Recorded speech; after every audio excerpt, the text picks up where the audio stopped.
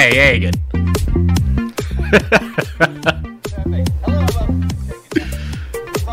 Is that no news is good news. You might want to say it again. I turned out the wrong thing. Oh my goodness. Oh my goodness. Jesus save me. Nah, you're good. You're good. You're Okay, completely okay. good. Yeah. Okay, I can start now. Yeah, Or I turned waiting myself up and said, now you can go. Kept you down. Go. You'll be fine. All right, There you go. let's do it. Okay, third attempt. Hello and welcome to Shaken Not Noob, the podcast that knows that no news is good news, as we bring you not one, not two, not three, but quattro reviews for your mega review special. Yeah, sure.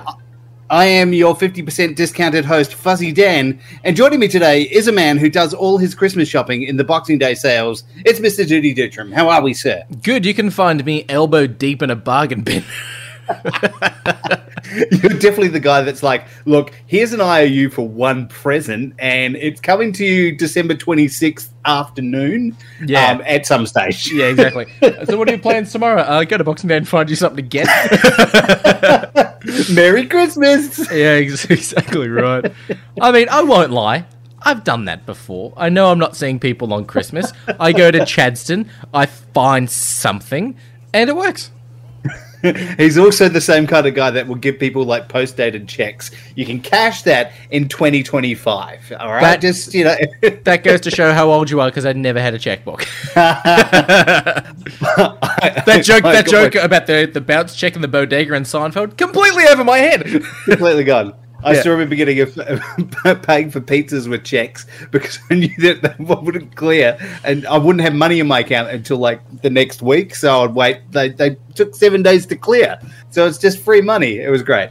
I used to be a poor Povo man, but now I have mucho dinero and mucho reviews to bring you, and we're going to be talking about 4 games this week: Elden Ring, Grid Legends, Shadow Warrior 3. And, of course, Horizon Forbidden West, which is one that got raised last week. So, yes, we've played all or most of these games, and we're going to be talking about them I've played 3 out of 4. I've played 3 out of 4 now. Excellent. Well, let's start with one of the ones that you've played, Dirty, because we'll save Elden Ring for a bit later on. I think that's the big one. Yep. Let's talk about Grid Legends, because that's one I'm interested in. Have not had any time to play it yet. So, very keen to hear what's going on with that one. Yeah, Grid Legends, of course, it's done by Codemasters. It's published by EA as well. Last time a Grid game came out was Grid 3, or I think it might have just been Grid. I think it was probably, 2018, I think we talked about it, Fuzzy. Fucking ages ago, man. Yeah. It was a while, and I was not a fan of that game because they got Fernando Alonso to come on board and help with the handling, and then it comes up with great drift when you're in a Formula 1 R26, and went, this is why you don't get Fernando Alonso, because he can't remember anything past his eyebrows. But what does it feel like, Fernando? I can't How do you tell go you! down that corner? I think we drift. They just tape his eyes open and then put the helmet on top. And foot goes down now, Alonso. Yeah. Okay. See. Fast. Oh, real fast. No, yeah. Look, Fernando Alonso. I think he actually did pretty well last year. I was expecting him to do pretty shit in Formula 1, but they got him for a consultation gig for the last Grid game. Bad idea. Grid Legends is very much Codemasters. Formula 1 is they're strict, they're stringent, it's a sim game with a bit of that arcadiness to it, so it's still accessible for a lot of players. This game is very much Codemasters going like, we've had a year of fucking stress sim work, we're gonna fucking have some fun.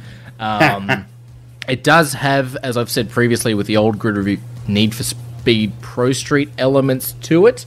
But it doesn't have that aspect that the previous Grid game was. Like, we got Fernando Alonso on board. This is a racing sim game. You're going to feel the everything in the cars. And it's going to be realistic, where it's like, it's realistic, but it's also heavily not at the same time.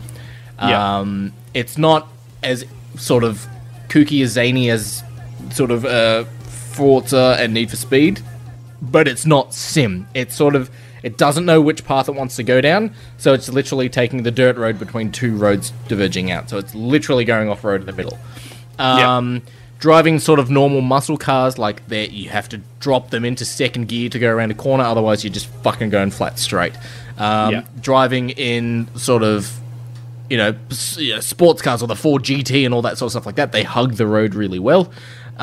This again, I did the same experiment that I did with Forza Horizon 5, the most recent one, where before I even booted up the game, I dragged the cockpit out, set it up, plugged it in, booted the game. Like, I'm not giving you a chance with a controller, your steering wheel or nothing. Like, that's how a racing game goes. If you own a steering wheel, you're not going back to a controller for a racing game, period. There's no point. It's redundant. So, as soon as the game booted up, I had NARM flashbacks of Forza Horizon 5, because that game is awful on a steering wheel. This game is perfect on a steering wheel. Codemasters know what they're doing when it comes to steering wheel integration, unless you have a Logitech, and there was issues with Formula 1 2021. That's why buy a Thrustmaster. But as soon as the game booted, you're literally dropped into a race. There's no sort of menus or anything. It's just bang into a race. And it was fun. Like, the cars gripped. It felt fun. I was using both the paddle shifters on the Sparko wheel that comes with my wheel standard, as well as the Thrustmaster shifter. So for muscle cars, I had the shifter. For, sports cars that went into 8th gear, I was using the paddle shifts. So it was really fucking cool for that. But there were a couple of shortfallings here and there. The first one being, if you want to use the paddle shifter or the traditional individual gears, you need to go into the menus, into the options at every race and manually change it over. You can't go 1, 2, 3, 4, 5, 6, 7, 8 on a click. You need to... It's either steering wheel or it's shifter. It's not both. And the game doesn't like that. So it's very frustrating when you're doing campaign races, where one race you're in a Ford GT going into 7th and 8th gear. Then you're in a fucking... you're in a Mini Cooper only going into 4th gear. And it's like, well, I don't want to use a shift... paddle shifters for a Mini Cooper. I want the fucking clunk of the gearbox. And going into the menus, changing it, going back out became a bit of a hassle. There are electric races in this game, so using electric cars in Formula E, it's very funny because it's like, get ready to race. It doesn't say get ready to race, but you have that sort of the atmosphere and music is playing and stuff like that, and you're like, fuck yeah, and it goes like 3, 2, 1, and then it's like, boom, lights out, away we go, and then it's just... Yeah, it's literally George Costanza getting away from the old people on the mobility scooter. It's fucking weird. It was funny. Yeah. It was funny, and the cars move fast. There's also, I was like, go into second gear, and I'm like, oh fuck, electrics don't have gears. That's literally just go and stop. Like that just goes. Yeah, that's it. And they're fucking fast, but it's also funny when they're not making noise. They do also have a bit of a Mario Kart-esque system where you can go off the racing line to drive through checkpoint markers. They give you a boost, like the mushrooms in Mario, that if you push it, you go faster. Sure. I did see someone comment on my video review of this saying that's what Formula E has. They have a boost system that they can use. I'm telling you now, it's fucking stupid. Don't care.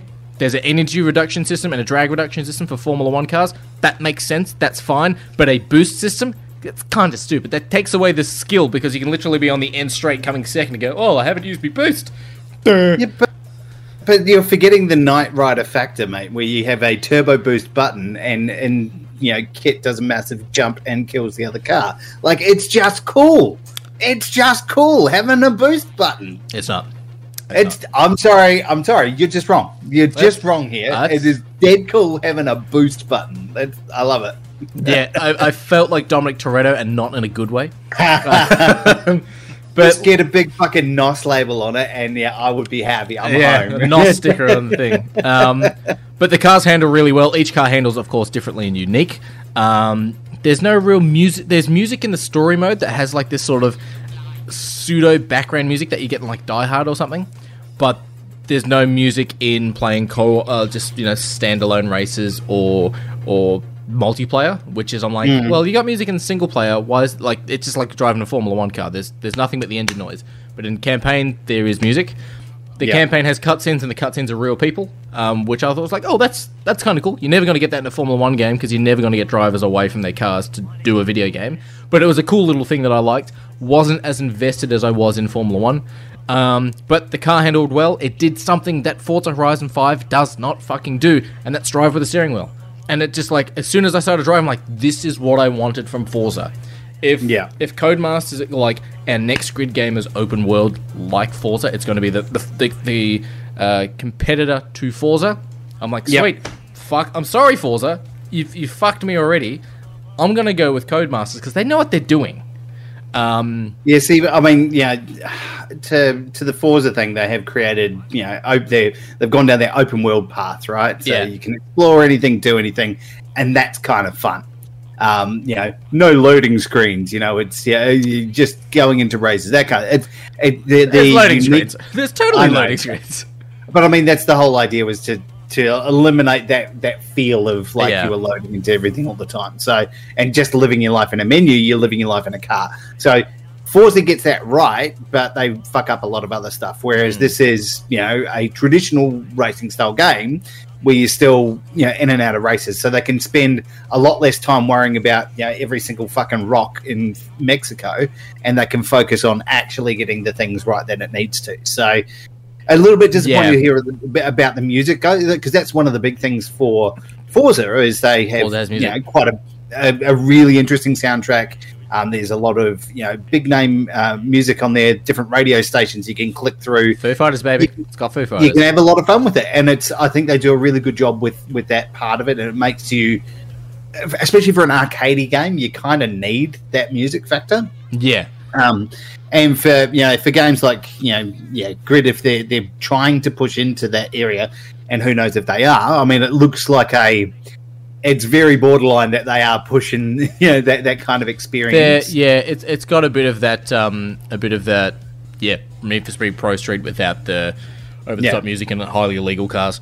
But it also has that sort of jack of all trades, master of none in regards to its car class. Like, that's why I like Formula 1, because it has, like, it's just Formula 1 cars and Formula 2, maybe. Yeah. Like, that's it. Where this has got a couple of things. So I had fun with it. I was actually, like, at first, like, you know, and thanks to EA Australia, they did reach out saying, would you like to cover it? Because they know, you know, we love Formula 1. I went, look, I played the last Grid game, really didn't like it. I compared it to that of Superman Nintendo 64, when you rent a video game and you go, I don't like this, and you take it back to Blockbuster and hand it back. Where this was like, I'm in the steering wheel, I'm loving this, I'm having fun.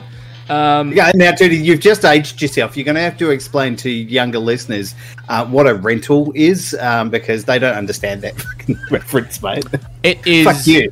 Imagine going to a shop where it's a physical location of Netflix. It's a physical Netflix. Yes. It's a physical Netflix where they have limitations on how many people can watch things. The Dobbs says, "What's Blockbuster?" See, there you go. It's a physical Netflix where they only have 3 copies of the one film, and if there's none on the shelf, you're out of luck. Yeah, of course you know. You know that movie you can just watch on Netflix, and you get tickets charged to you. You know, once a month you pay like $15. Well, this you could pay like $5 and have one movie overnight. And you have to take it and back if you don't take it back, that's more money. Yeah, look, I had fun with it. It's made me just go like, all right, well, I know Codemasters also do the Dirt games. I'm fairly sure Codemasters do Dirt, and like those games are also similar to those games are a bit like Grid and Formula 1 put together. Bit of simulation, but also a bit arcadey at the same time. Where this is more the Grid developers having fun. And I had fun playing it because this is I think this is the 5th outing for them. Like as far as official, you know, Grid titles are concerned. I am including one of them is Grid Autosport on the Android app, the mobile, which is still, you know, was released I think like 8 years ago, and it's still probably one of the better racing games on your mobile phones. Interesting, like, you know, it's been for them, I think, diminishing returns. Like, you know, the first Grid game was pretty good. The next one was okay, and then it just started going, and then they went mobile, and they, you know, that last Grid. So it just seems to have gotten worse. Would you say that that this is better than what they came out with in 2019? Oh shit, yeah. Like, it. Of course, you know, we spent months playing and streaming Formula 1 2021. We know how our cars handle. We know the apexes and the turns and this and that. when you drive the R26 Renault in this game, of course it does not handle like a Formula 1 car, but it is also, I felt more secure driving this Formula 1 rather than the last time I played it in a grid game. It felt more gripped rather than it was like, come up being like, great drift! And I'm like, Formula 1 cars aren't supposed to drift because it slows you down. Like, that's the whole point of a Formula 1 car. But you do also get to have a bit of fun. Like, I learnt why Formula 1 cars don't go around Bathurst. Because it's fucking suicidal in one of those cars. But also, it's got some really cool moments where, like, the AI can sometimes push themselves too hard, and they can shift at the wrong moment, and the car can literally spin out and smash on them. So you have those sort of, like, cinematic moments. Not in every race, but in some races. And it's kind of cool. It's kind of fun. Now, the last grid game as well, they had... it was like a rival system, nemesis system. Yeah, there's a rival system here, which is pretty cool. So if you're like niggling some dude, they come back at you. Yeah, like they target you pretty much. Yeah, so it's sort of like, yeah, if you push them into a wall and they take some serious damage, then it's like you've pissed them off. They're going to come at the same ferocity that you hit them with. So fucking watch out. And it's really cool because it's like Forza, you can just go fuck it and ram people out of the way, or the AI can ram you, and it's like, what are you going to do? Where in this game, it's like, yeah, if you do that, that's fine, you can win. However, you will start to get to a point where the AI is starting to keep up with you, especially if you turn the difficulty up to where it is actually spicy difficulty. It's like, cool, well, the AI is not going away, and if you fuck up, they're going to fuck you up. So, that's the way to go. I had fun with it. When it was announced, or, do you want to play it? I don't know, but I'm glad I did. I had fun with it. Score-wise, probably it's between a 3.5 and a 4 out of 5. It's between that 7 and 8 out of 10. If you're a racing fan, 8 out of 10. Like, it's fun as a racing fan, especially if you have a steering wheel. If you're not a racing fan and you're at a mate's place having beers and they're playing grid, if they just hand you the controller and be like, here, you try it, or whatever, you still have fun with it. Like, it's not one of those ones that you take seriously, like Gran Turismo and Formula 1 and all that sort of stuff. Okay, cool. All right. Excellent. Well done. Thank you for that, mate. No worries. Look, let's move on to the next one. Next cab off the rank. Let's talk about Horizon Forbidden West. One that I know that you haven't played, but I wanted to say something for I think I still have your copy of the first game. You know what? I bought another copy. You can keep that, buddy. I mean, I think it's coming to PC. Or if it's not already on PC. Like, because PlayStation have a thing on Steam now. Yeah. Yeah, so look, it is very fun. So I will just say this first off the bat, if you haven't played Horizon Zero Dawn and you'd like to get the full experience of this, this would be like playing this game would be like coming into a movie trilogy in the second movie. It's like watching the Two Towers without the Fellowship of the Ring beforehand. Not much happens in the Fellowship of the Ring, though. No, but there's a lot of context, there's a lot of things. And like basically in the first 5 minutes of this, like if you haven't remembered what's gone on, they recap the entire story of Zero Dawn in the first 5 minutes. Like all the spoilers, all everything, because it's just supposed to be this natural progression on. Yeah. So I won't go into too much detail about the story specifically, but I don't care. Go for it. Oh, I'm just just talking about people in general because it is it does, like I said, massive spoilers for the first game, and it just keeps going from there. So it is really fun. You basically play as the same character, Aloy from the original game. You get to see a lot of people that you knew from the first game as well. And don't worry, they'll cover you off with backstories if you haven't remembered exactly who they are. Yeah. But yeah, they basically all of there's a new threat that has arisen within the world of Horizon, and they basically set out to stop it. And that's all I'm going to say because again, massive spoilers for the first one. I don't want to ruin it for everybody. Yeah, we've got the Dobbs in chat saying he just finished Forbidden West today, and the references to the first game is amazing. Yeah, it's pretty cool. Like, there's just really awesome stuff all throughout. It really and there's a Lego set that came out for it like a week ago, 2 weeks ago. There's a Horizon Zero Forbidden West Lego set. It's the giraffe thing. The tall necks. Yep, they're pretty cool. It's also got a new comic series that's come through now as well, so they're releasing comics on all this. It's a very cool property, and it's really awesome stories to be told in here, and I think it's really cool. But to talk about the game, I mean, you would have seen a lot of the stuff about the gameplay and everything, and it looks spectacular. It plays spectacular. I've been playing the PS5 version in performance mode, and it looks stellar. So it's just beautiful, very, very smooth all the time. You get to see these amazing dinos from the first one, robot dinos, and a whole bunch of new ones. You get at certain points, and you would have seen this in the trailers as well, you get diving gear so you can swim and breathe underwater, and it brings into like a whole range of new underwater dinosaurs. Don't you dare close your eyes, Dirty.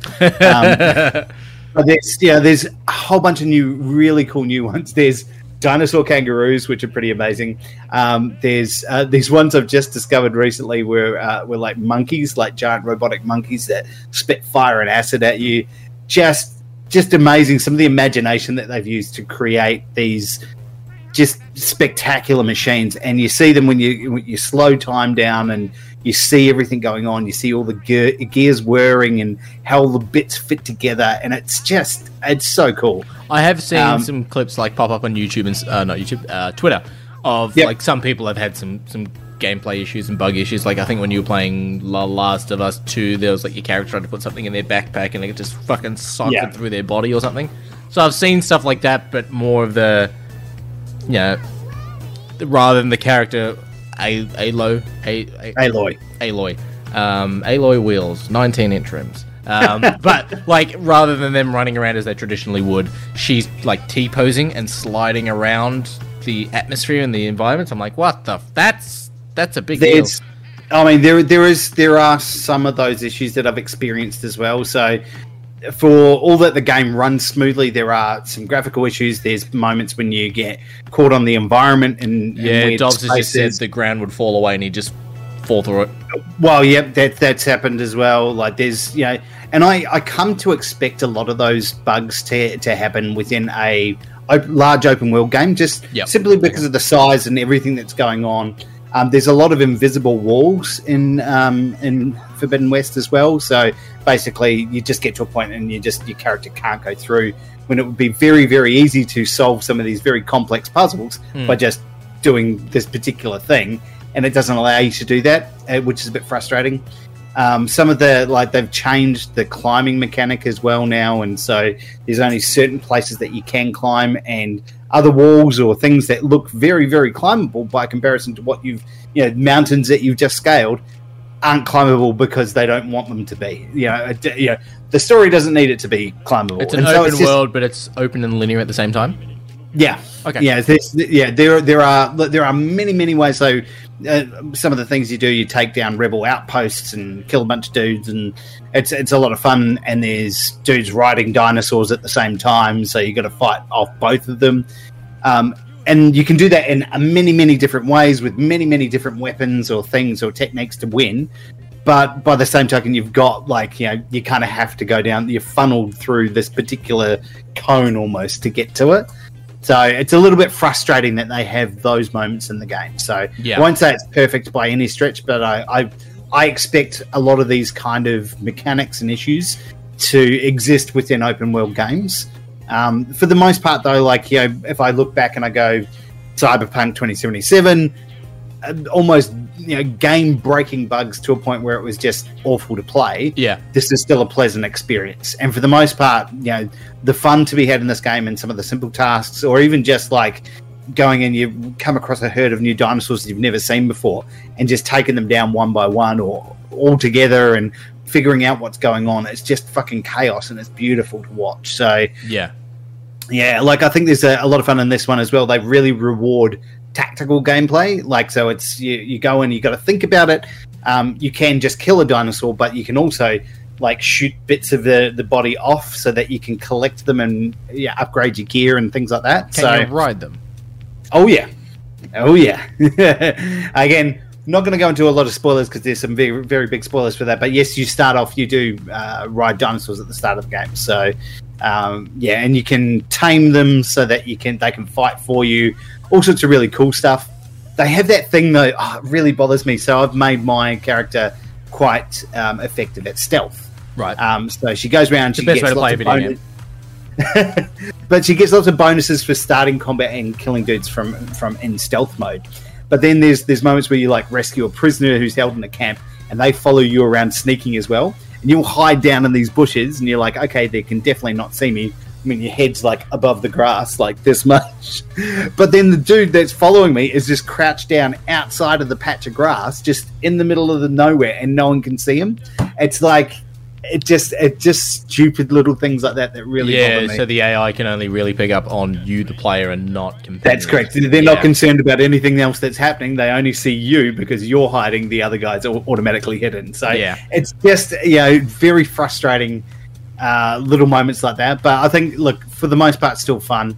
On the downside, I think the biggest negative for me is sometimes the story gets a little bit too full of itself. It likes to hear the sound of its own voice, so it likes to talk lots of dialogue. That doesn't sound like a PlayStation game at all.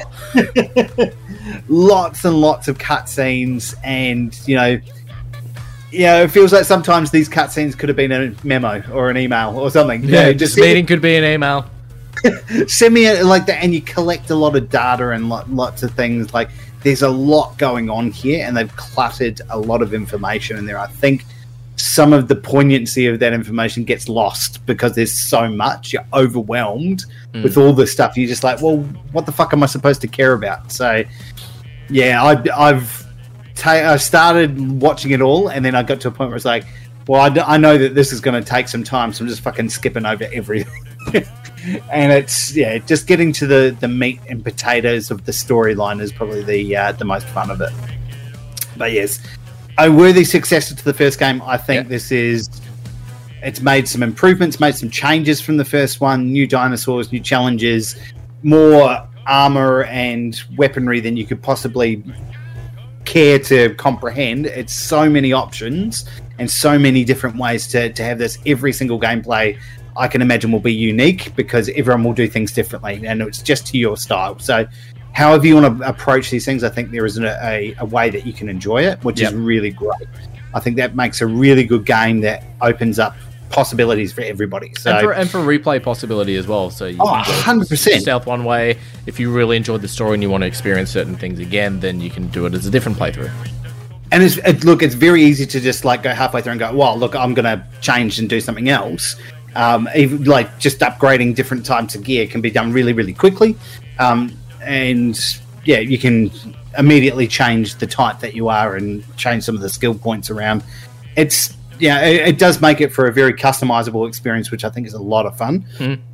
But it's look, I've really enjoyed it so far. I think it's I've had a really good run of really excellent games to play, and this is definitely right up there.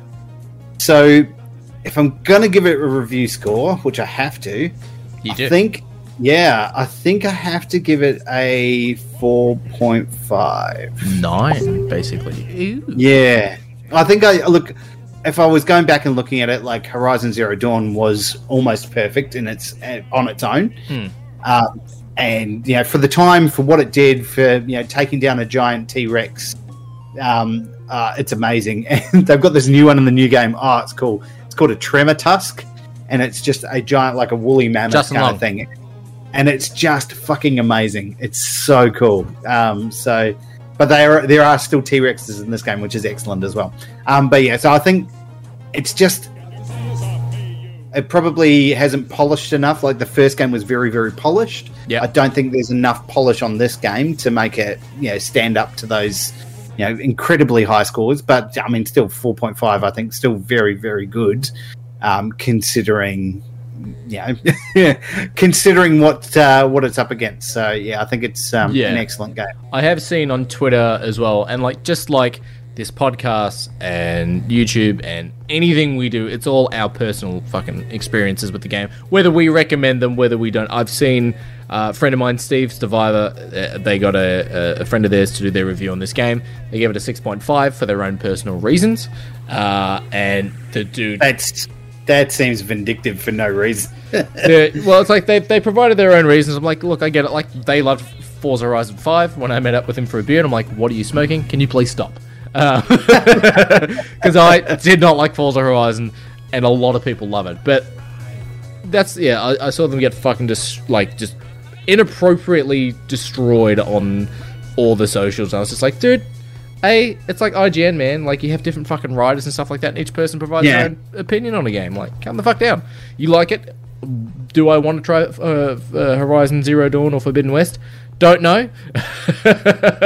I mean, you've had the original game sitting there and you haven't played it yet. Yeah, it's been sitting here for 3-4 years. Yeah, it's been. Look, I mean, it's still on PC. it does. If you're just there for the experience of blowing up giant robot dinosaurs and having a lot of fun doing that, it's there in spades. It's there. Like, it does so much good stuff that you just can't, like, any score less than fucking, I don't know what less than, but any score like a 6.5 out of 10 it's despicably bad for what it is. I think it's an incredible game that's incredibly well put together. It is, the first game is $75 on Steam. 75. They don't fuck about, buddy. Don't have to do that. That's one downside to buying, like, for next gen games at the moment. It is, I think it's $109. It's Zero Dawn. It's not Forbidden West. It's the first game. Yeah, no, but like, even the new game buying the PS5 version, $109. Like, it's that. I think that's the price you pay for, like, being an early adopter. But I think, look, very expensive, but it's a price Kinda to pay worth for a it. very good game. I mean, I could give it a crack, like, even though I have a physical copy of it downstairs. But then I have to move my coaster. I don't know why I do that. But yeah, there you go. So Horizon Forbidden West, play it, fun, but play the first one first. Otherwise, this one's not going to make any sense. I will, but won't it just spoil the first one completely? No, there's a bunch of shit in there that you just won't. You just, like, who the fuck is this guy? Why are they saying this thing? What the fuck is going on? Like, there's just so much that unless you've played and finished it, you're just not going to get. So, all right, there we go. Excellent. Now let's move on to our next one. Dirty, you have been playing a game called Shadow Warrior 3. Yes. Tell us all about it. What's going on? Shadow Warrior 3. It is the third game in the Shadow Warrior series. I'm glad you asked. Fuck, that's not just a clever name then. No, it's not. It would have been great if they released it. It's like, there's not a first one, there's not a second one. It's like that that evil turkey horror movie. What was that fucking one you told me about? With the turkey killing people? Oh, fuck if I can remember, mate. It was some, like, shitty fucking Sharknado style film where it's a killer Thanksgiving turkey that kills... Killer turkey movie. There we go. Thanks Killing. That's it. Called. Thanks Killing. So it's Thanks Killing, and then there's Thanks Killing 3. There is no Thanks Killing 2. Looks like one of the Skeksis from fucking... Meet the Feebles? Yeah. No, not Meet the Feebles. From that fucking Jim Henson movie. What the fuck was it called? It's going to bother me. The Dark Crystal. That's it. Yeah. Yeah, it looks like the Skeksis, but he's supposed to be a turkey and he kills people. Yeah. And there's boobs. Yeah, there is boobs in it. But it's like they made the first one and then they just made the third one. They didn't do a second one. But Shadow Warrior 3 is, of course, the third game in the series. Shadow Warrior is also a old school shooter as well, similar to that a la Wolfenstein Doom sort of old school shooter. And they rebooted it because, rebooting things and bringing them back into the fold in a rebooted way is what is going on basically fucking everywhere. Texas Chainsaw Massacre. Like good studios too. Yeah, Texas Chainsaw Massacre movie out on Netflix. Dog shit. Scream, Halloween, Doom, Wolfenstein, etc., etc. It's done by Flying Wild Hog and published by Devolver. You play as a character called Lo Wang, who is a Wish.com version of Deadpool, or Dante from Devil May Cry, if you're in that sort of genre as well. Or it's Ryan Reynolds. And he has accidentally released a ancient world-eating dragon, and it's up to you and a sort of a crew of, I wouldn't say misfits, but sort of previous villains from other games to band together and take out the said dragon. It is not a long game by any means. I played this on medium difficulty. There was only easy, medium, and hard, and I finished it in 5 hours. It's done. Oh, quick game, very quick game. That's incredibly fast. It does not fuck around. Neither do I. But the gameplay of this game merges the quick, over-the-top, sort of fast, brutal gameplay of Doom Eternal and the new Doom game. It merges the comedic stylings and over-the-top character and whatnot of, say, Deadpool or Dante from Devil May Cry, but it also does a little bit more of Bulletstorm a little bit too, but Devil May Cry, when you fight a new sort of enemy threat for the first time, you get a little cutscene and then a name comes up and it pauses the screen like demon, and it comes up with demon in the corner, so like, all right, and that's a demon, that's a this, that's a that, and then you fight that boss or that enemy type, you learn what their attacks are, and then they're just thrown into the combat, sort of like when you fight demons for the first time in Doom. It's like, you fight a Hell Knight, you fight it by itself, so you just know how it fights, and then it starts to get thrown into the the standard combat. This game is very much Doom Eternal. The combat is Doom Eternal. The weapons are Doom Eternal. The traversal, the level of gore. The level of gore. It is just Doom. It's all it is. Yeah. It's got a different skin over the top of it. So rather than demons on hell or demons on earth from hell, it is basically Japanese Chinese demons. Yeah. Sort of thing. It's fun. The gameplay is very smooth. I didn't have any problems with the gameplay itself. It does look very pretty, like at least the previous games. Like, I always enjoyed how it looked. It was kind of this FPS if you were in a cartoon movie kind of thing. It felt really good. So the second one was very looter shootery. Apparently, I've not played any of the previous Shadow Warrior games. I've heard. So you've missed all the story, mate. You've missed the. You're watching Return of the King. You haven't even seen Two Towers yet. I'll get to the story. The second game apparently is very much like a Borderlands looter shooter style of gameplay. And the first one, apparently, the first one of the remakes or the reboot series was very good, but this game is very much Doom. So it is like each game has a different sort of playstyle to it. It's not keeping the playstyle and moving onwards. It's fun. The enemy types, there aren't... Alright, so hang on. The gameplay's fun. You only get 6 main weapons for the game. I played this on PC. Left click is standard shoot. Right click is you pull out a samurai sword and you start hacking away, so immediately you have a melee weapon, which you don't have in Doom. You have an execution like you can use in Doom, but the executions work a little different. So in Doom it would just give you health, or it would give you a bit of armor, or whatever it is. The executions in this, you slowly fill up an execution gauge as you defeat enemies and such, and when you execute an enemy, you get a special weapon from them. So if you say execute just the standard cannon fodder goons, you rip their head out with their spine attached, you clap your hands together, their heads explode, you immediately go from 100 health to 200 health. That's the only way you can buff your health bar. There's an enemy that shoots eyes at you, you basically smash open their head, pull out part of their frozen brain with their eye in it, and it's an instant freeze grenade, and it freezes everything around you. There's a character that's... I said was a bit like a Hellboy style character, that's the way I identified as it, and you basically break their arm open, pull the bone out of their Hellboy fist, and then smash their head in with it and use it like a hammer. You have ones where there's a Yoshimitsu style one where you take a giant samurai sword and you slice them in half, and it sort of becomes a bit like, you look at an enemy, you press the attack button, and you immediately teleport over there, slice them in half. Look at the next enemy, go over there, teleport, slice them in half. So you get a lot of weapons from... There's the standard 6 weapons in the game, but then there's the weapons you get from executing the enemies, and each different enemy type has a different sort of special weapon. So it's fun in that regard. The weapons you get, they all sound great. They all do loads of damage, a lot of gore, and all that sort of stuff like that as well. It is fun. It is very much Doom Eternal, so if you want more gameplay like Doom, awesome. I think you'll really like this. You don't need to play the other games, because just like in Doom... There are cutscenes here. There's story. Didn't care for it. The basic premise is stop the dragon. That's all you need to do. That's all you need to know. Games need to be a lot simpler. Just stop the dragon. Find the thing. Bring the other thing here. Simple. That's it. But there are cutscenes. Stop the bad guy. Bad guy's bad. Bad guy's ooh, bad guy. Kill that guy. Okay, sweet. Done. Put a Nazi in there. Kill the Nazi. Great. All of that stuff. They won't be Nazis. They'll be Iron Cross Germans. It's fucking Call of Duty. But yeah, there are cutscenes in the game where it's like, oh, you've made a fucking ancient wizard who has a raccoon that's stolen a powerful mask, and you have to go get that back. I'm like, dude, I don't give a fuck.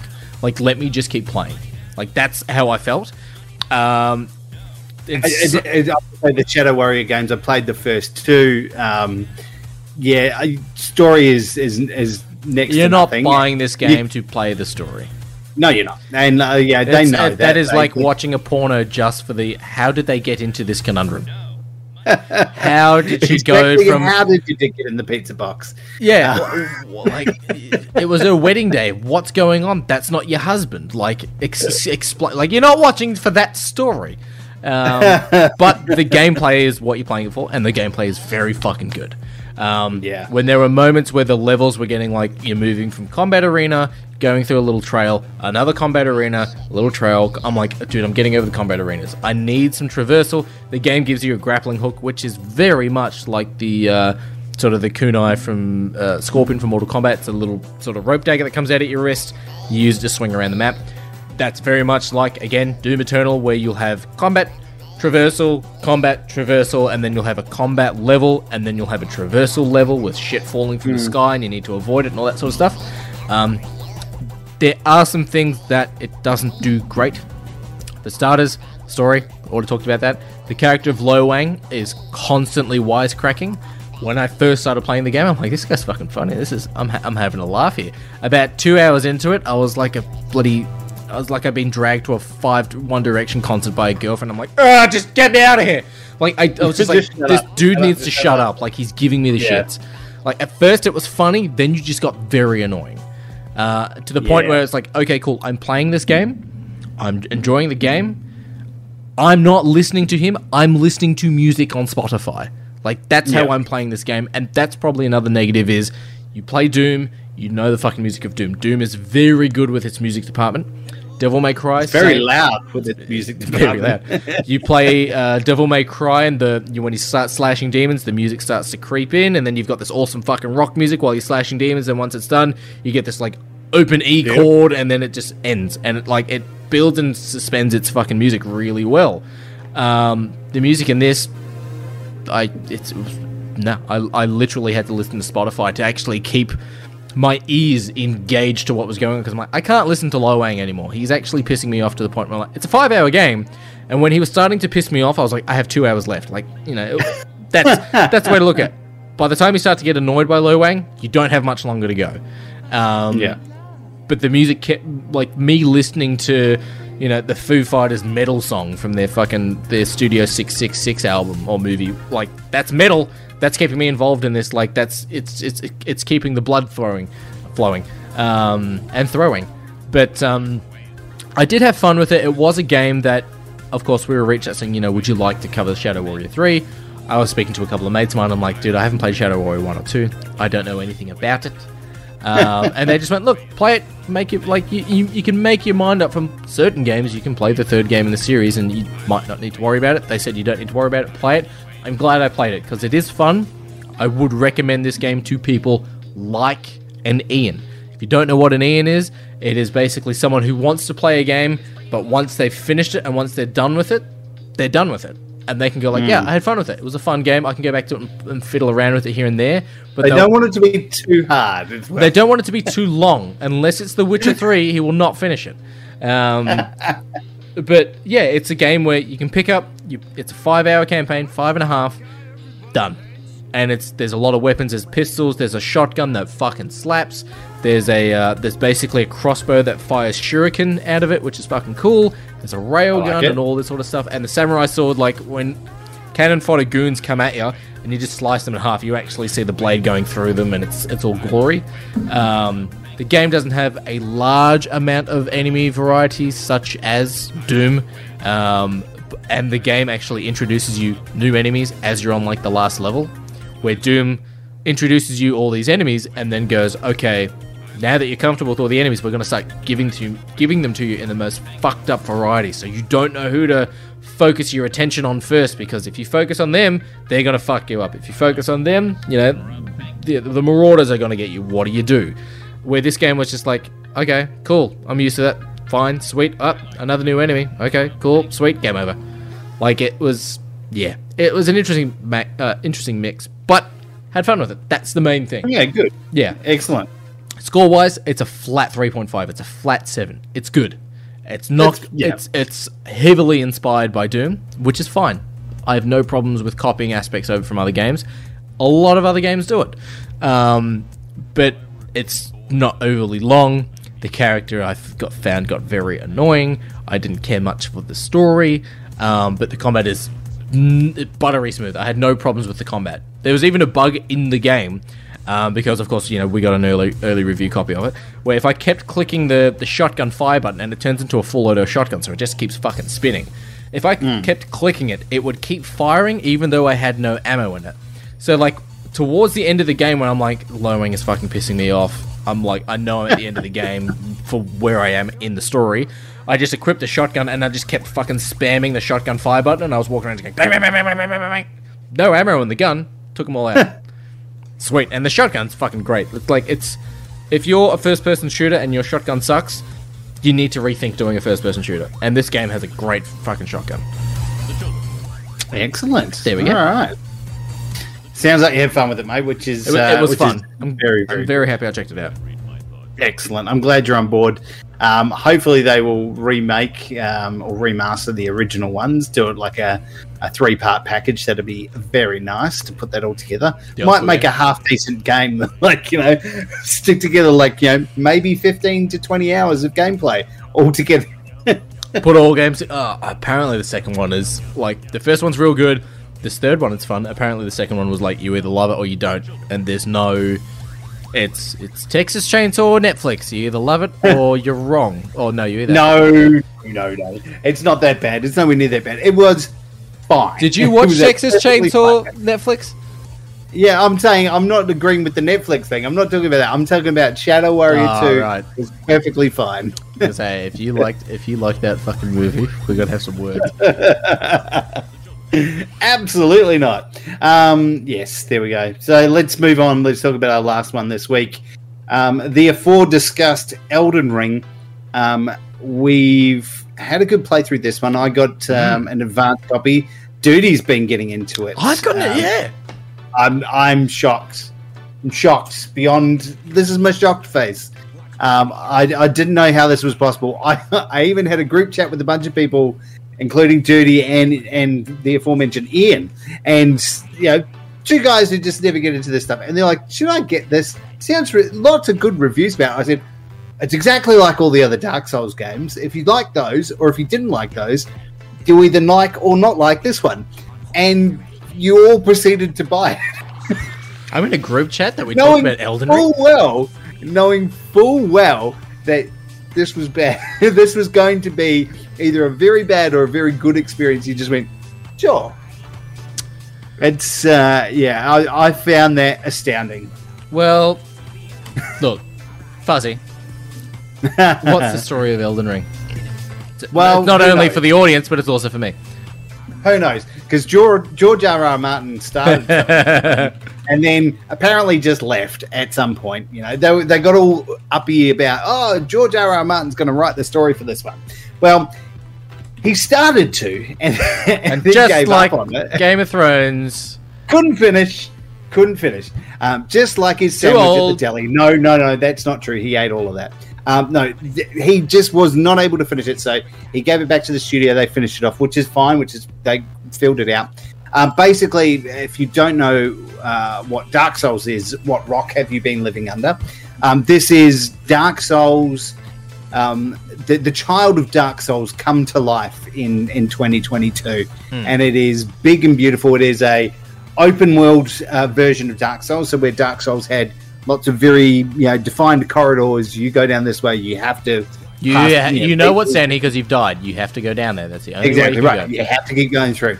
And I think a lot of the frustrations that people would have had, people who didn't enjoy Dark Souls experiences, would have been because they got to a point they just couldn't get past.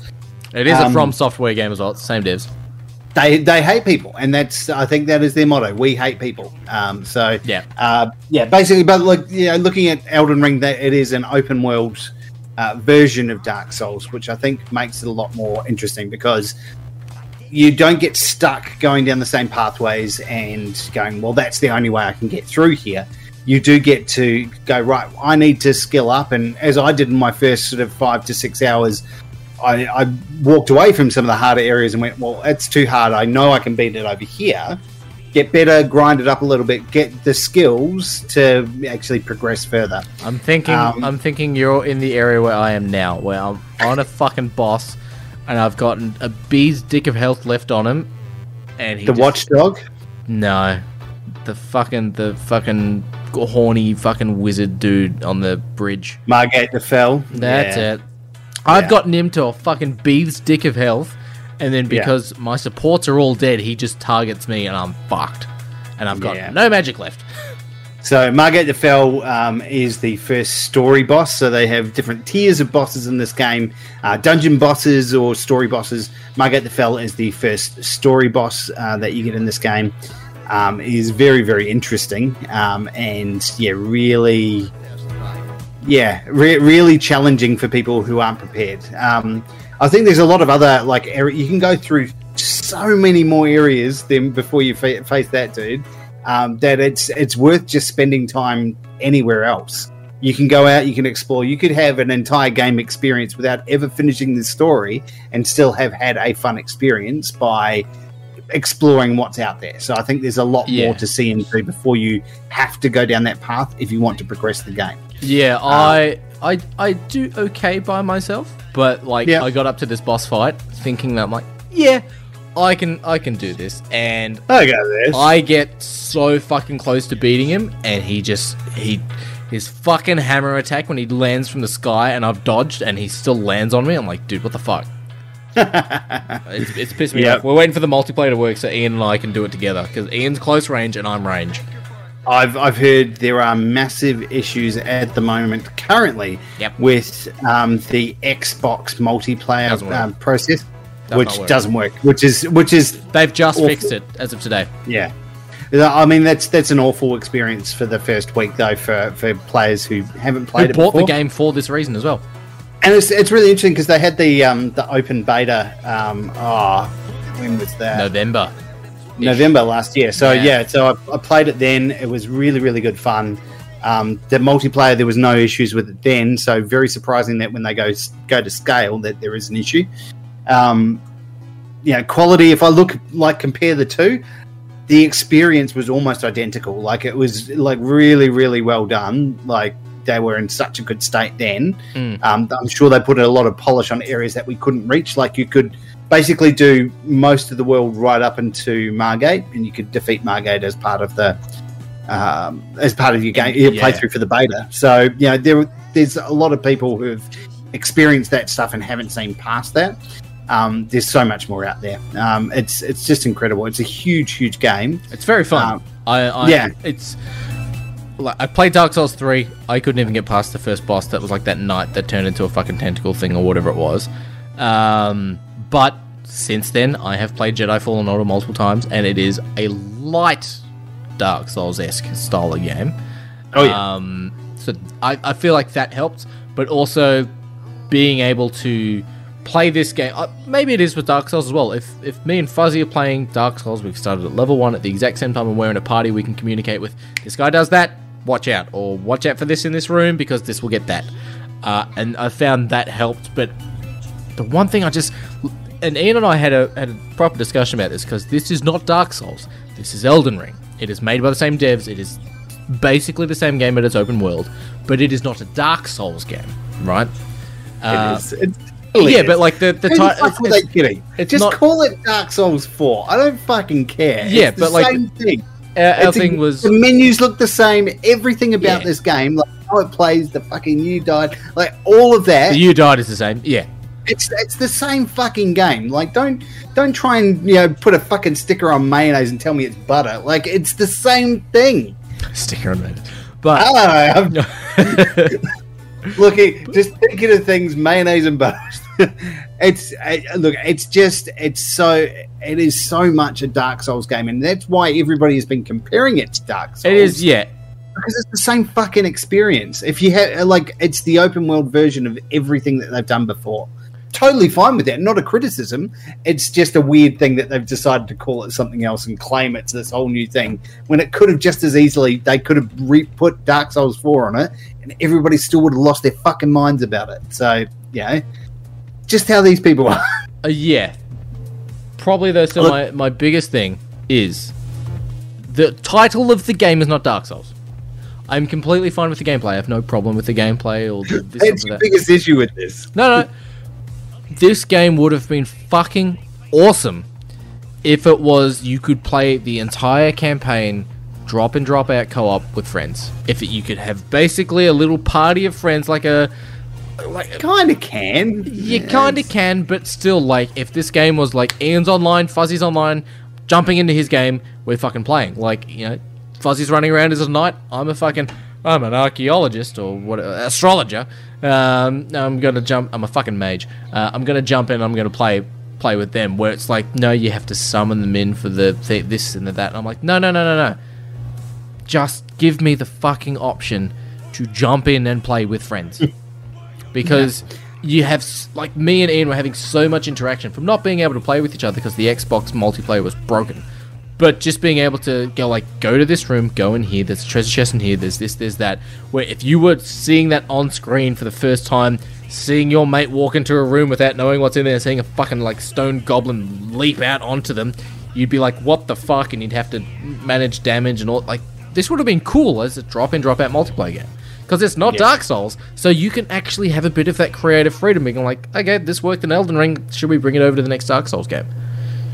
Look, I mean, you can, and to a certain extent, you know, play multiplayer. So yeah, there is. You can't use it. It is. I think it's designed to have a probably somewhat of an authentic experience in the world. The idea of being that you can come in and everyone brings in their own different skill sets, and you definitely need a mix of them. You can do summon ghosts and spirits, warriors to fight alongside you, or request support from people who are wanting to play multiplayer to come defeat certain bosses. A very, very good way of defeating bosses as well. It's especially with the summons, because you can summon spirits to be around you, and they attract attention. Don't while they're getting started on fucking summoning, I get so close to beating that boss. I have the summoned fucking sorcerer who comes and helps me out just before you walk through the misty doors, and then as soon as I get in there, I summon 3 wolves because it's the best thing I've got, and they distract the fuck out of him. But like, he gets so low on health, and I have either no magic left, or he just fucking cheese attacks me, and I'm just like, I'm fucking done. I'm done. Ian, I need you. See, I knew this would happen. This is what I expected to happen. It happened. Oh yeah, but that's what I'm like, alright, I'm gonna go out and I'm gonna go find some random fucking dungeons and find things to fight. Yeah. And I fought like 3 or 4 dungeon bosses now, or like little cave bosses, summoned the wolves and fucked them up real quick. Right, and this is the experience the game wants you to have. Like, and that's why it is superior to a Dark Souls game, specifically because, in a Dark Souls game, you would have hit this boss, and literally you would have had nowhere else to go. You might have been able to go back slightly to the last save point, and it basically would have had a couple of different guys to go through to get back to the boss, but you're essentially stuck at the same point. It is very, very hard in that case then to get better, because you're just grinding that same path. Whereas here, you can go out, you can, fuck it, I'm just going to learn how to... I went out after about 3 hours, I decided, fuck it, I'm going to learn how to parry properly. And just took on some low-level guys and was like, okay, right, now that I've got the timing for my parry down, and the timing I found out, obviously, I'm not very great at these games, but timing can be very different depending on your dexterity and your agility and how much armor you're wearing. Yeah. So timing movements are different for everybody. And so you have to learn your specific character's timing. I don't parry. I dodge because I'm a wizard.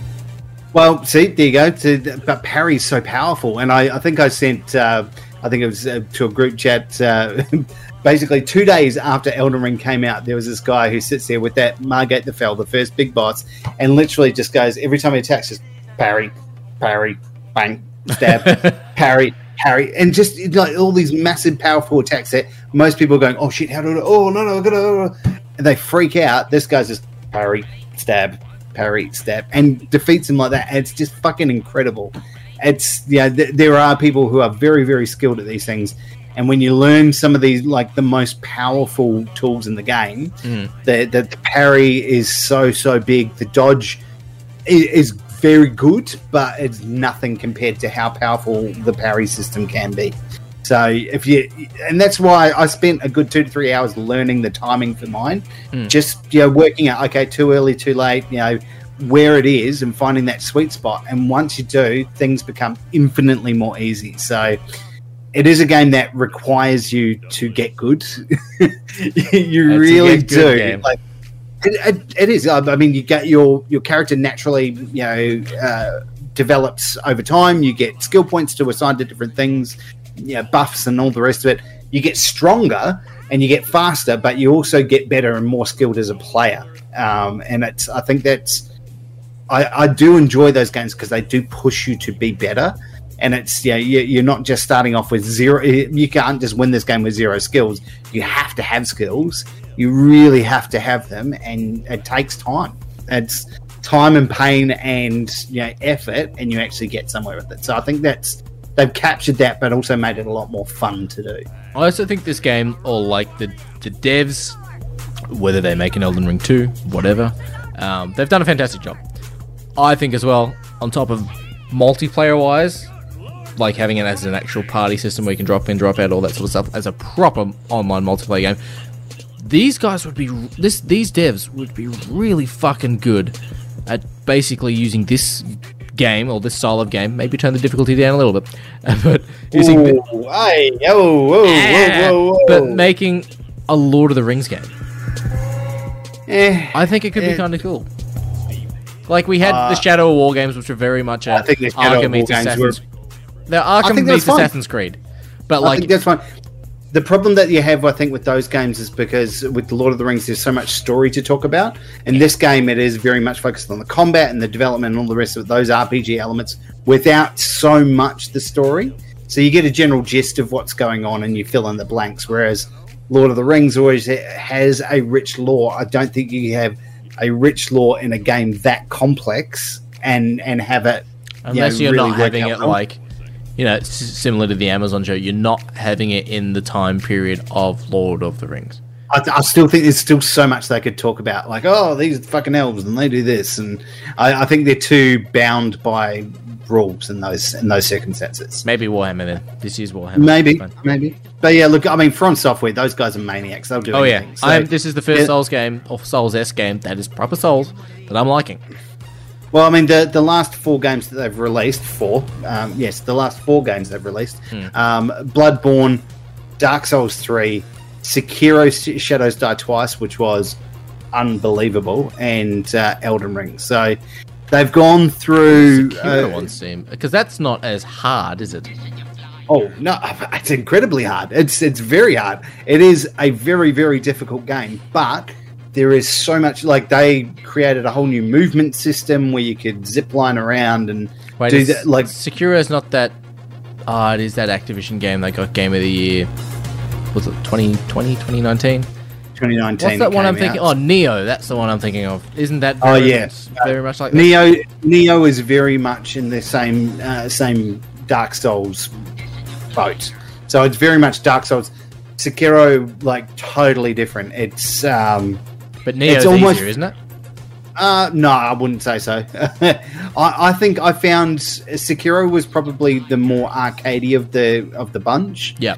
And so it took different pathways away from what they'd done previously, and opened up movement and made it a bit more.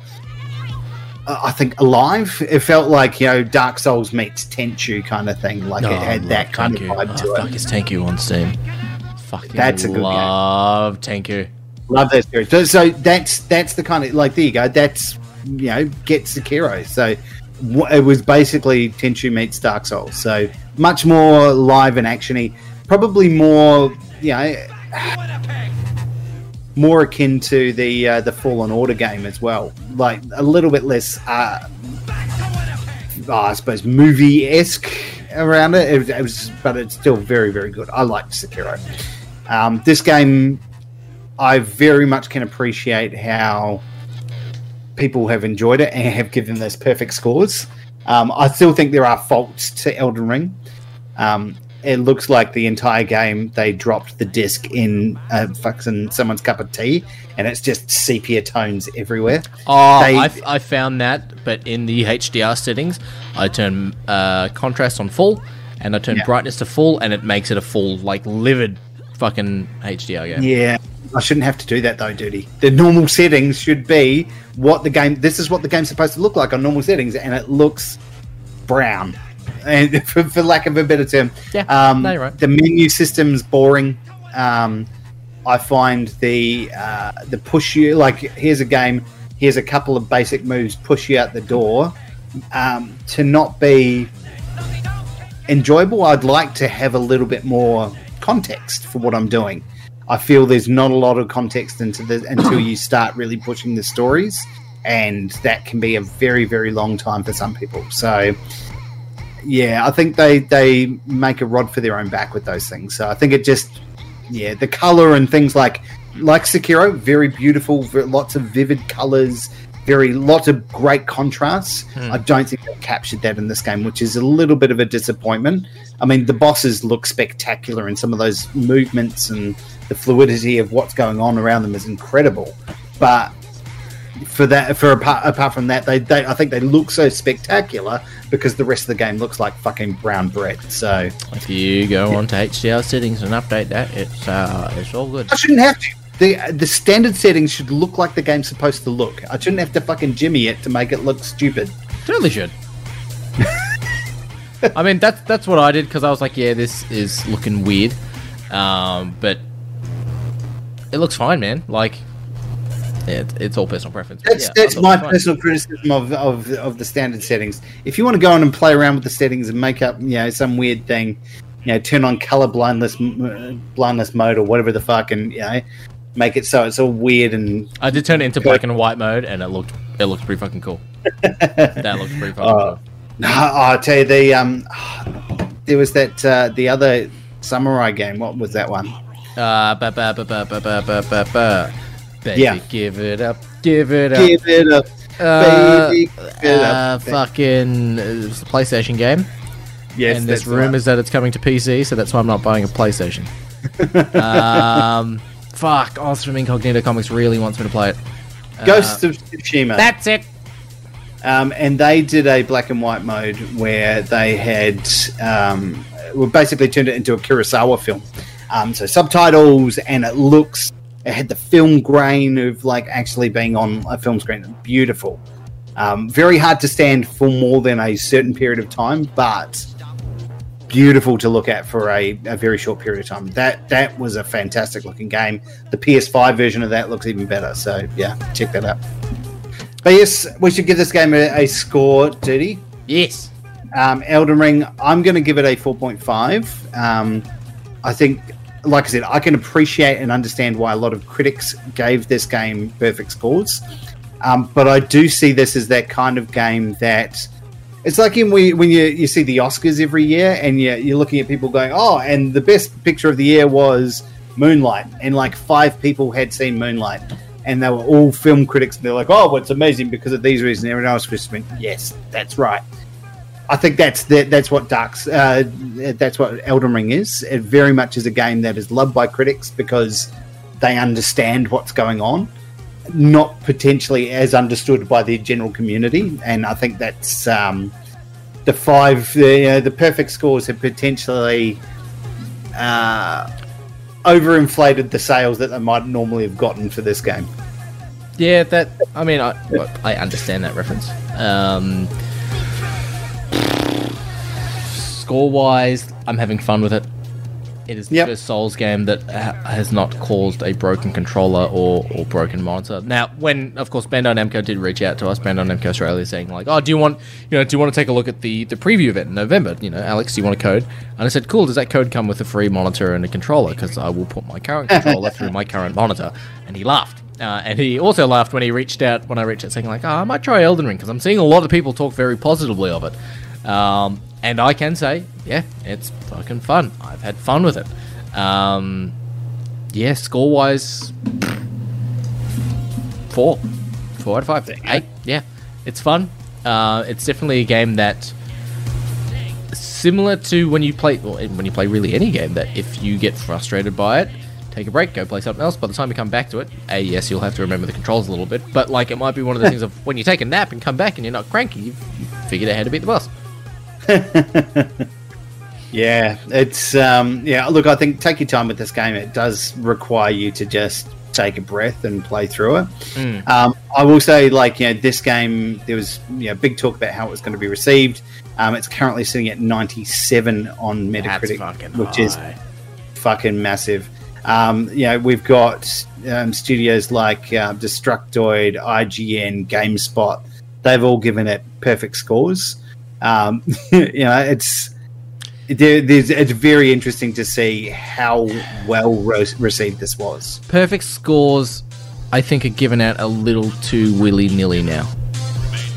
They're like, oh yeah, this is on par with Zelda Breath of the Wild. No, I don't like Zelda, and that is known. But do I think they're the same kettle of fish? No, not at all. Oh, no, and look, you can have perfect games that aren't necessarily the same. Like for me, what came out this year with Total War, Total War Warhammer 3, fucking great. I loved it. That was a perfect strategy game for me. Not a lot of people are going to like it because it's not a strategy. Strategy games are very different for everybody. But for me, they have a perfect version of what they've done. I can understand why people are loving this game. Perfect. It's a perfect Dark Souls experience because it allows people to play Dark Souls without feeling frustrated and breaking fucking monitors like you. Yeah. So it is. I can see those scores in there, but it is very, very high. Lots of perfect scores. And any negative criticism is getting fucking booed into dust. I would. That being said, I'd love fucking From Software to make a Warhammer game like this. It'd be fucking cool. It'd be really fucking cool. Dude, I almost tagged in this the other day. They have collector's editions which you can purchase, just normal Joe Blogs. They had these very special, limited edition, super duper collector's editions for celebrities and shit like that. Yeah. And they gave them massive box, original artworks, all the rest of it. Yeah. The cover for the actual case was actually one of the helmets, shaped like one of the helmets from pretty much all of the advertising they've done. And they got a full-sized steel sword in there. For what, Elden Ring? Yeah. Fuck. It looks like fucking Lord of the Rings. Hi, Bandai Namco Australia. Do you have a spare sword? I've heard there's a samurai sword you can get at the start of the game of Elden Ring that just fucking destroys. Well, one of my first characters was the samurai, and they are very, very good. They are a good combat all rounder, so interesting to play. I play as the astrologer because I like stars. I literally just sit back and fucking shoot magic while the wolves do the rest, which I'm fine with. But the big thing for me was why is my magic not automatic replenishing after a brief period? I'm used to this in all of games. Yeah, no, it doesn't work like that. But Ian's playing the shit. It's like a... So what do? You just ask people their star sign? I'm the astrologer. You're a Capricorn. Pow! What do? I shoot star signs at people. That's as far as that joke will go. But don't want to piss off the astrology crowd. Yeah, that. But Ian's playing as a particular class that has a magic bar as well, but his magic bar replenishes over time. Where I need to drink flasks to lift my magic. Nice. So yeah, I'm having fun with it. I'm surprised that I'm having fun with it. So it's definitely a game that surprised both myself and Bandai Namco when I said, "Do you have a spare?" Well, that is a surprise. Yeah. No, that's very cool. Look, I think definitely a game. If you've enjoyed Dark Souls previously, you need a challenge. You need something different. Elden Ring is the game for you. Or if you like Jedi Fallen Order and you're wanting something a bit more, I might go back and play that actually. Dude, there's the rumor that we're going to get Fallen Order 2 this year before June. That is swirling around. Chewing my fingernails. Yes, I would love that. That'd be good. All right. Well, look, that was it for this week. 4 games in a week. What a massive week. Thank you for tuning in and listening to us today. We will be back at some point once we've recovered from all of these games. Like I said, we've had a massive time with amazing games. It's been really, really good. I've had 3-4 weeks of just playing games back to back. Awesome. Next week, I'll have Star Wars, The Old Republic, the new DLC. Did you see that like 6-minute CG trailer that came out last week? No. Fucking give it a what? Like, it's a free-to-play MMO, so it's World of Warcraft, but Star Wars. It is a lot of fun. To play the new DLC, you need, I think, to play the new DLC, you need at least 1 month subscription, so $15. It automatically gives you a character boost to that level, so you can start straight into that DLC. And the kind folks at EA Australia went, "Dude, you like Star Wars?" And I went, "Dude, I like Star Wars." So I'm going to take a look at that again. The only thing is, I don't know, because I got to make a character boost. So do I make a Jedi? Do I make a Sith? Do I make a scoundrel like Han Solo and make him a bit like Cad Bane, or do I make a fucking Mandalorian? But it's going to be. You are definitely going to make a scoundrel. You always will. I know you. It's either that or a Jedi. But it's like he's going to be a chess. If it's not a Jedi, it's going to be a scoundrel. Like Jedi is default first position, and then scoundrel. I know you. I know that's right. I'm going to have a fucking chess, man. It's going to be great. We also might have, at some point in the near future, the Assassin's Creed Valhalla DLC. Oh, yeah. Ragnarok, which is coming up. So, dude, we're in March now. We got 2 games coming out in March as well. We have Tiny Tina's Wonderland, which is Dungeons and Dragons Borderlands, and we have WWE 2K.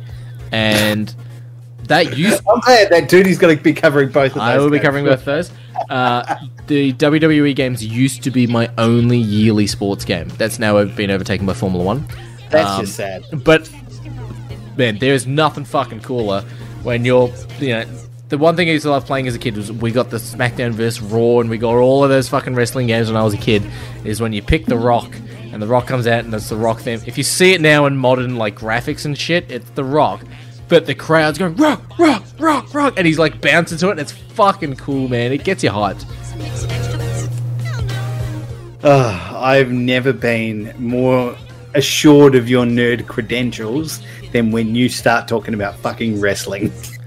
I stopped at 2004 when Goldberg left for the first time of WWE. I stopped. I can stop anytime I want. I can go cold turkey. But then I came back when Goldberg came back, and he only lasted, like, I think 3 months. Goldberg, of all of them. Goldberg, man. Goldberg was fucking dope. He had, like, fucking... he had did you go and watch that, what was it, Universal Soldier movie with Goldberg in it? His I watched... acting debut? I watched that. That wasn't that Universal Soldier. Was that Goldberg? Yeah. Are you thinking of Stone Cold? No, I think it was Goldberg. He came out and did... he was in The Longest Yard with Adam Sandler. He had the big cock. Yeah, that's what I remember. Did he just? He did. He was called the Yeah, Hammer. he was in Universal Soldier: The Return. Wouldn't know. Yeah. But, dude, Goldberg was fucking 1999. That was when they finally got Jean-Claude Van Damme back on board. Anyway, we have digressed completely from normal conversation. We will be back when we have more games to talk about. Thank you very much for tuning in for this. Until that time, it is my duty to remind you to try not to break any controllers or any television screens whilst playing Elden Ring. Yes, can confirm. And if you do really get upset, go play something that will soothe and calm you down, like Cuphead. It's a very friendly, happy game. A soothing game of Cuphead. A soothing game of Cuphead. And top your night off by watching... what's something really By topping yourself off. Yeah, I mean, sure. This is Judy saying top of the morning. Bye-bye, everybody.